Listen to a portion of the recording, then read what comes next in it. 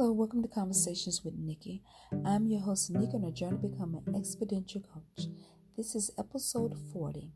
Who am I? The world is really making me feel confused. I am feeling like I am obsolete. Am I wrong for being different? I don't want to be like everyone else. I want to really be free to be me. But who am I?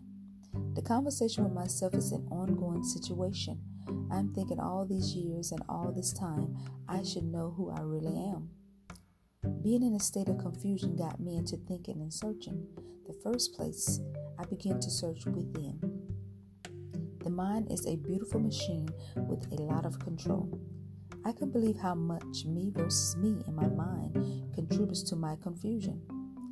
It doesn't even start there. It started before I was brought into this world. My mother. She carried me in her womb for 9 months. So what was she thinking and feeling? Then followed by having to be taught everything.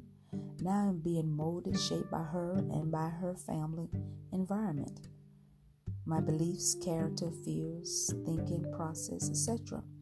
Then I began to add who I think I am or supposed to be. Years have passed now. I'm still wondering who I am. This journey leads me to the Bible. There are chapters and chapters of wonderful things that say who I am and who I'm supposed to be. Here's the thing, I have to believe it. I have to create it. Who I am now is what the world has created.